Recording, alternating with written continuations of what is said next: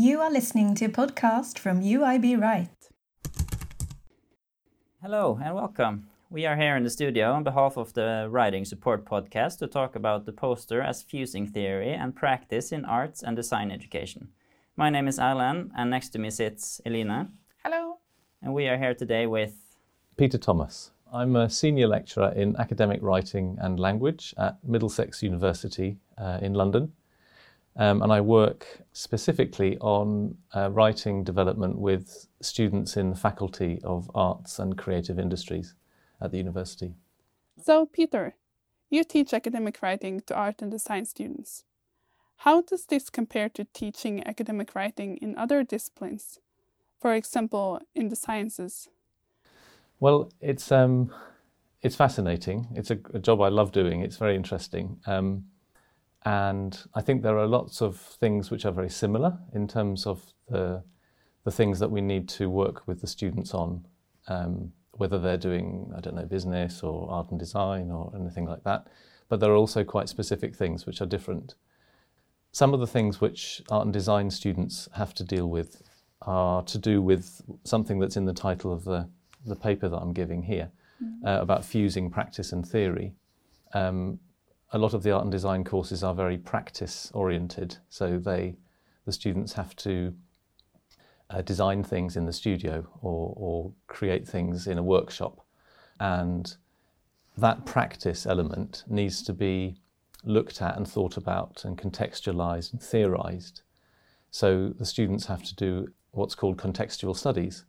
And the contextual studies part of their course is often very focused on writing, whereas the practice-based stuff that happens in the studio and the workshop is not so much focused on writing. So we've got two elements of the course that they do.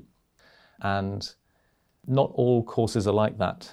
A lot of courses don't really have that practice element in it.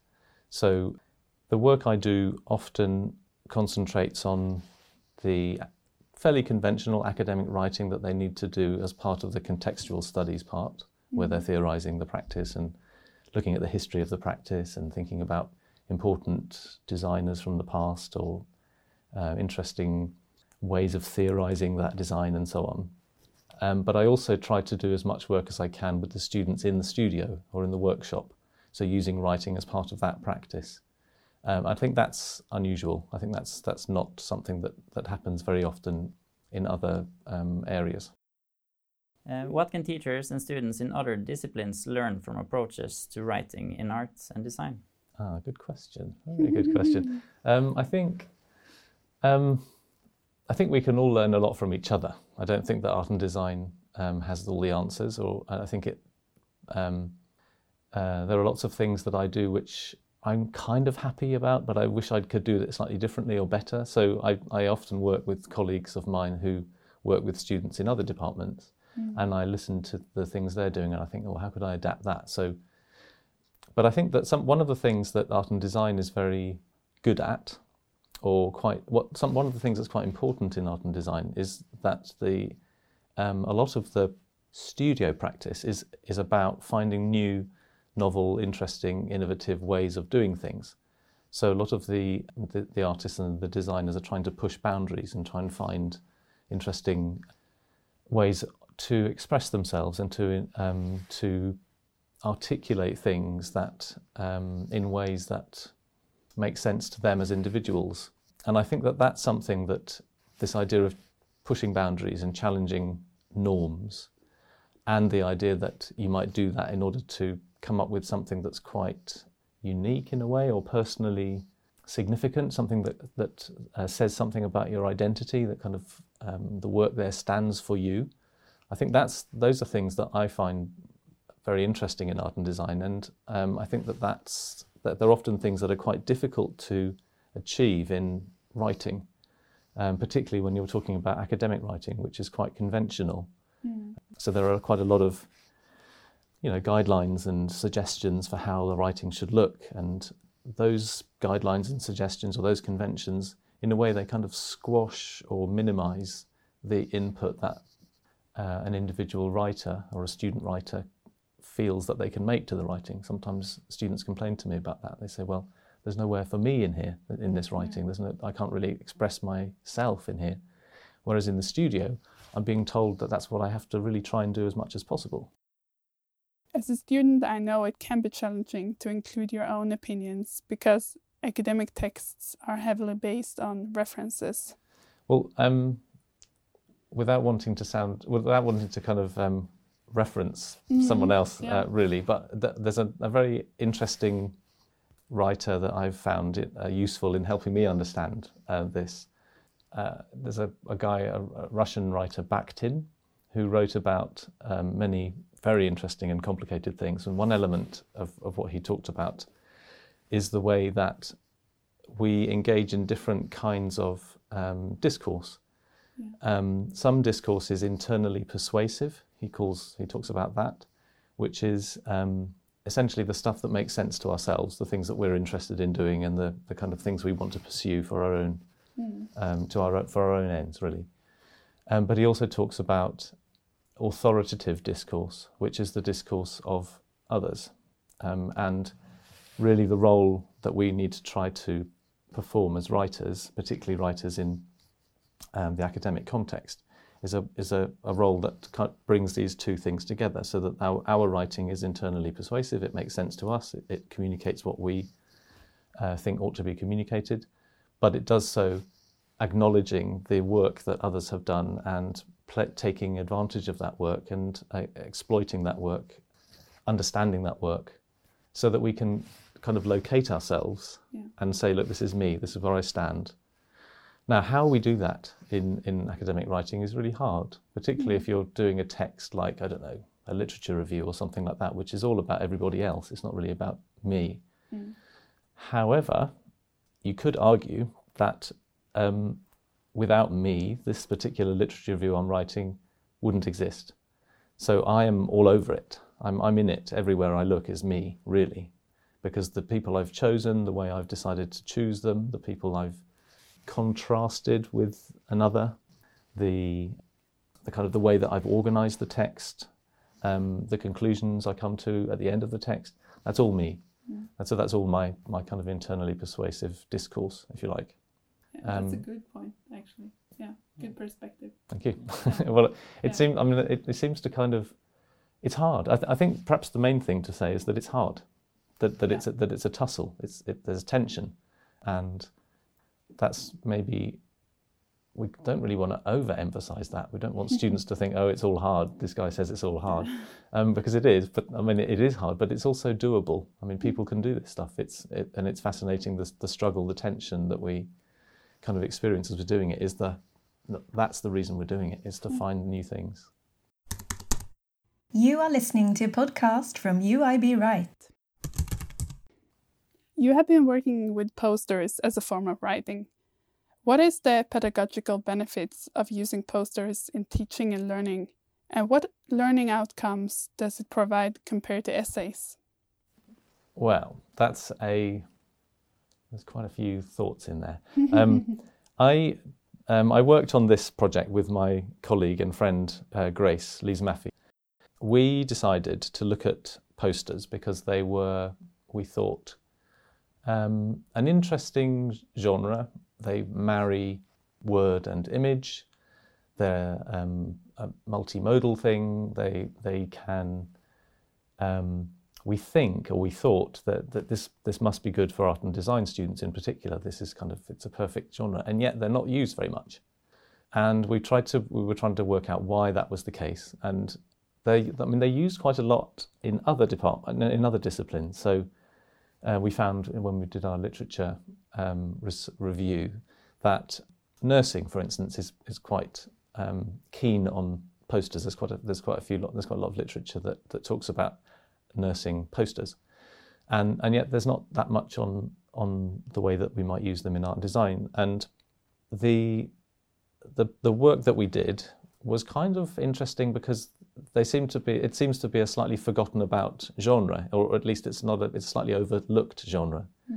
And when I mentioned to some colleagues that I was doing this thing on posters, they said, oh, that's a bit weird. Why would you do that? Why? It's not a very interesting genre. It's a bit boring, really, because we all know about posters, but then they're the kind of things that when you go to a conference, you have to kind of struggle to get yourself heard because people tend to walk past the posters, and they've got a sort of funny reputation, which is really, there's no reason for them to have a funny reputation because they're really interesting things, and they can do a lot of very complex things that you can't do in other genres, for instance, with essays. So to answer your question about, I'm not sure if that answers your first question, but to think about the feedback really that we got from the students in the research that we did, they identified an awful lot of things that they found positive about posters. They talked about posters being a kind of, for them, a new way of doing research, because they were thinking about, as they were reading and as they were looking at examples of design, because the research we asked them to do was all to do with design and photography. So as they were looking at the images and as they were looking at objects and reading about these things, they were thinking at the same time about how they would articulate that and how they would put that in this limited space that they had on the poster.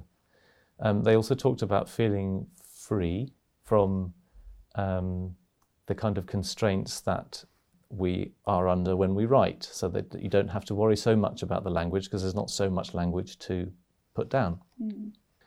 Having said that, there were lots of flip sides to these observations. So that on that particular observation, for instance, the fact that there wasn't so much language to write made it more difficult to find the right words or to decide exactly which bits to mention and which bits to write about and which bits not to write about, because you have to be more selective.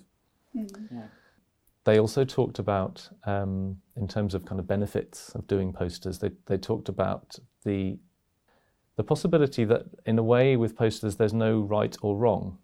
Now this may have come from the fact that we didn't give them any guidance on how to do the posters. We just said, you're the visual people, you should know how to do this.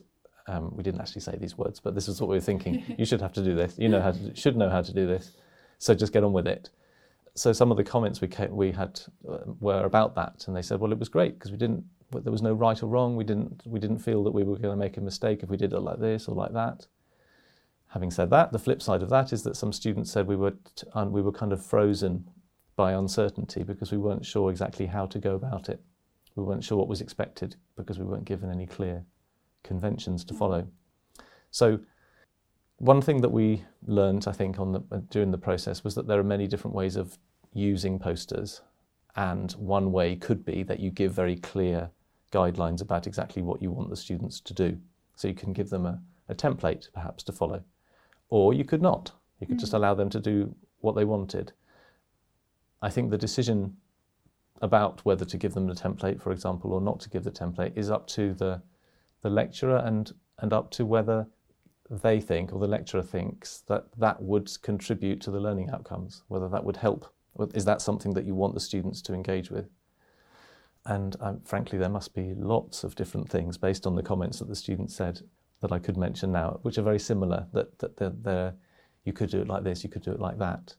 You could ask them to, for example, limit the number of words to 200, or you could say, you decide how many words. You could say, we want 5 headings, or you could say, we don't care, you do what you want. So would you say there are no specific rules?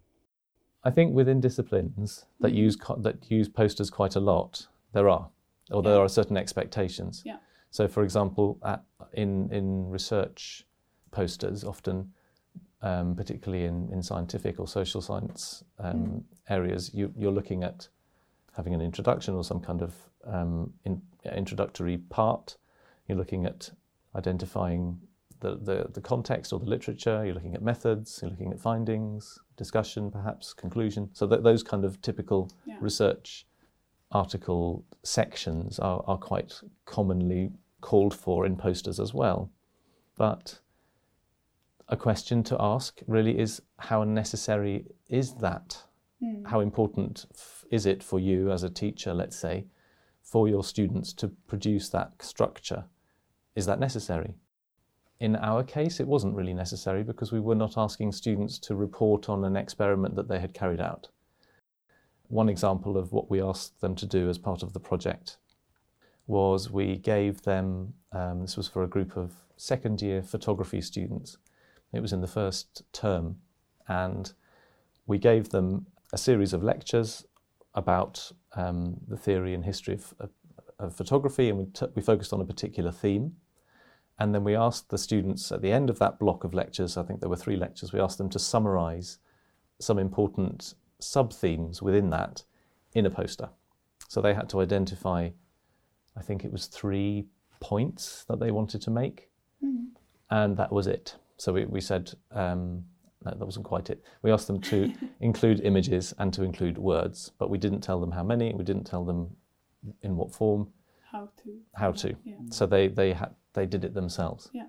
And some of them came up with some very wordy posters. Some of them came up with posters with almost no words and lots of images. And in the discussion that we had afterwards, there were comments about that. So some students, for example, they said, well, we like that poster because there's not many words in it, so it's easy to understand. And then somebody else said, well, actually, it's not very easy to understand because it's a bit ambiguous, because there aren't enough words to make it really clear what's being talked about. And then somebody else said, wait, but that one with lots of words has got too many words. I haven't got the patience to read it. So as a collective, we worked out that you need to find a balance between the words and the images, but what does that mean? And individuals seem to have slightly different ideas about that. And we quite liked that. We liked the fact that it was possible for the students to make those kinds of decisions for themselves. But in other disciplines, that might not be what's necessary or what's wanted. So to come back to that question you asked. Yeah. I think you answered a lot of questions. So in terms of comparing them with essays, that was one of the questions that we asked, was a few of the questions that we asked the students in a survey that in the research that we did. And we asked them things like, well, what do you think an essay is good for, and what do you think a poster is good for, and things like that. And by and large, it was kind of inconclusive in that some students said this, some students said that, but essays were seen to be good for going into lots of detail, taking a topic really seriously and having time with it, and being able to investigate it properly, and this idea of properly came up quite a lot, the idea that with an essay you could really do it. Whereas with a poster, some of the positives that they said about posters was that they were really good for opening up discussion, and they were really good for showing the key ideas of a particular issue or a particular theme. To go into the details, you needed to do something else, like write an essay or so on, or maybe do another poster.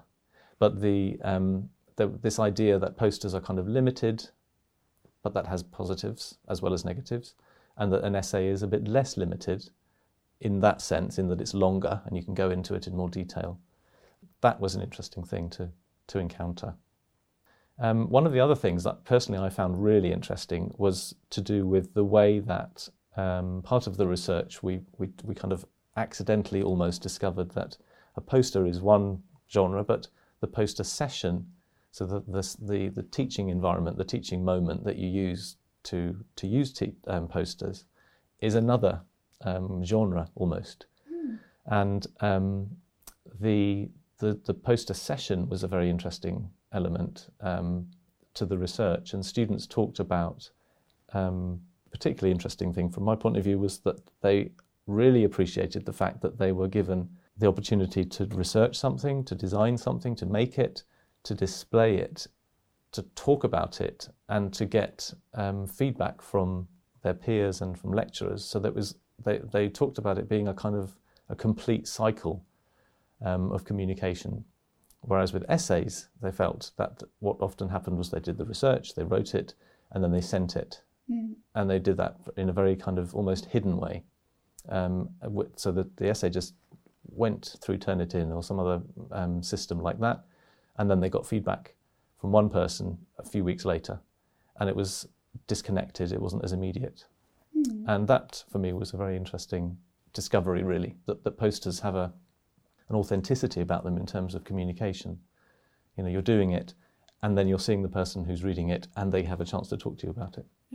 Yeah. So, based on that, do you think that posters are underused in higher education? I don't know if I can say that, actually. I think within my own context, I would say that they could be used more. And I think that I'd hesitate to say that they should be used more, because I know that genres that are chosen for very good reasons most of the time. And essays are excellent for a number of reasons. They engage students in in-depth research. They require students to find language that they might not normally find. They focus the mind in a very, very intense way and allow, as we've said earlier, the writer to really get to grips with things if they're able to do that. Mm-hmm. And posters, I think, are not really a replacement for essays, but they're things which I think can run alongside essays. Another thing that came up was the way that you can use posters in a number of different ways and at different moments in the research process. Mm. So, for example, I've already mentioned how we used it on one occasion when we got them to summarise a block of a lecture block. Another time we used it as to ask the students to give a plan for their essay. Another time we asked them to go out and find a designer and come back with the research that they had found as an introduction to that designer, and to use that designer's design methods as part of their poster. Mm. So that's at least 3 different ways of using a poster, which means it's a versatile genre. It's a thing that can be used in lots of different ways. But there are loads of other genres too. And I think perhaps another thing which has been interesting in terms of this research, for me anyway, is that we need to question our genres. So whatever we ask our students to write, we need to really think about why we're asking them to write that particular thing. What affordances does that genre have? What does it enable the student to do? Mm. And are there other genres which we could do the same thing, and maybe without asking them, for example, to engage with the conventions of academic discourse, which is quite complicated. Is there a genre where you could ask the students to do research but not articulate it in that complicated way? How necessary is it for them to have that ability to do that? These are all questions to ask, and I think that's one of the things that has been for me, very interesting part of the process. Are there any challenges to using poster workshops that you would like to address? Well, one of the issues that came up quite a lot, it was quite strongly voiced by the students in the research we did, was that talking about your poster makes you nervous. Yeah. So the students were a lot of them said, "Oh, it's nerve-wracking. I'm really anxious about the fact that I've got to do a poster presentation in a few minutes," that kind of thing. However, that's not uncommon, and I don't think that's unique to posters. I think it happens a lot with any form of speaking. Yeah. And some interesting things that maybe offer a little bit of support for that came up in the research was that some students said that they found using a poster very useful because it was all the information that they needed to talk about was right there. Yeah. And so they had a prompt and they could point to things and they could use the poster as the focus of the attention of the listeners rather than feeling that it was all on them. Mm. And another thing in relation to that was that we tried to use posters, we tried to minimise the pressure that the students were under to speak. So we didn't actually ask the students to stand next to their poster in front of the whole class and talk for 10 minutes about the poster. We didn't do that. So we tried out different ways of kind of reading and engaging with the poster. And I think some of them made it less nerve-wracking for the poster maker. One way that was interesting was that we asked the students in the group just to walk around the room and look at all of the posters that were there in groups, and to pick out ones they liked, pick out ones they didn't like so much, just think about them and have a discussion with the people they were walking around with about the pros and the cons and all that stuff. And then we had a group discussion about posters, about the posters in the room and about making posters generally. And so we didn't actually ask any of the students individually to say anything about their poster. They could if they wanted to, and most of them did. So most of the time when somebody said, oh, I really like that one over there because it does this and it does that, people in the class said, who did it? Who was the student? Who was it? And inevitably the one who was red in the face was the one who then said, oh, I did it. And it was nice. It kind of felt like we were sharing it, and we were. So the pressure was a little bit on the student that had made it, but it was kind of that pressure was alleviated a little bit. But maybe it can also be an opportunity for the student who made the poster to want to explain more about it when other people show interest in it. I mean, I guess a downside is if I really want to talk about my poster but nobody chooses it. Yeah. And what am I going to do? Am I going to put my hand up and say, hey, what about me? So, as a teacher, you need to manage that kind of thing. And it was an interesting project because we had the chance to do, we did 4 seminars basically in the project. And each one we tried to do it in a slightly different way. So we had 4 attempts in a way to look at the poster and try out different techniques and stuff like that. Lastly, do you have any advice for teachers who would like to include posters in their classrooms? Yeah, good question. I think I would just say do it. If you've got the inclination to do it, just try it and see what happens. I mentioned that there are lots of questions that you can ask yourself about your genres that you're going to use, and I'm aware that if you ask yourself too many questions, you can kind of paralyze yourself with, oh, I don't know, shall I do it like this? Shall I do it like that? I don't, it's once you've tried it a few times, you get an understanding of how that way works. And then you might think, okay, I'll try it a different way next time because this and this and this didn't seem to work in the way I wanted it to go, for example. It's not really rocket science. It's not a super complicated thing, but I guess it depends on the context that you're in and how valuable creating some multimodal text like this is. Like, how important is that for you, for your students? Does it make sense for them to do something like that? I would say it probably does in most cases, because multimodal texts are things which we encounter all the time. And so students being used to, or at least having some experience of creating them, is good, it's useful. So yeah, I guess the main bit of advice would be just try it out, see what happens.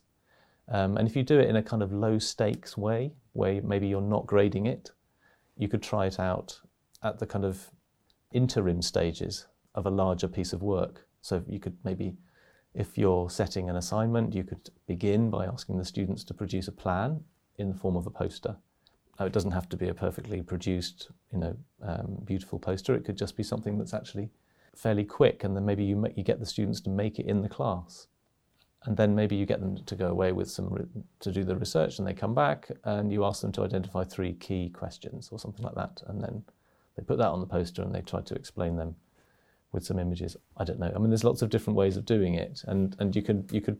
I think that's one of the things that I find most interesting, that it's got a place.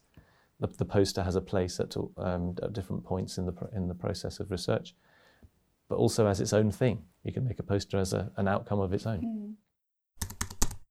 You have been listening to a podcast from UIB Right.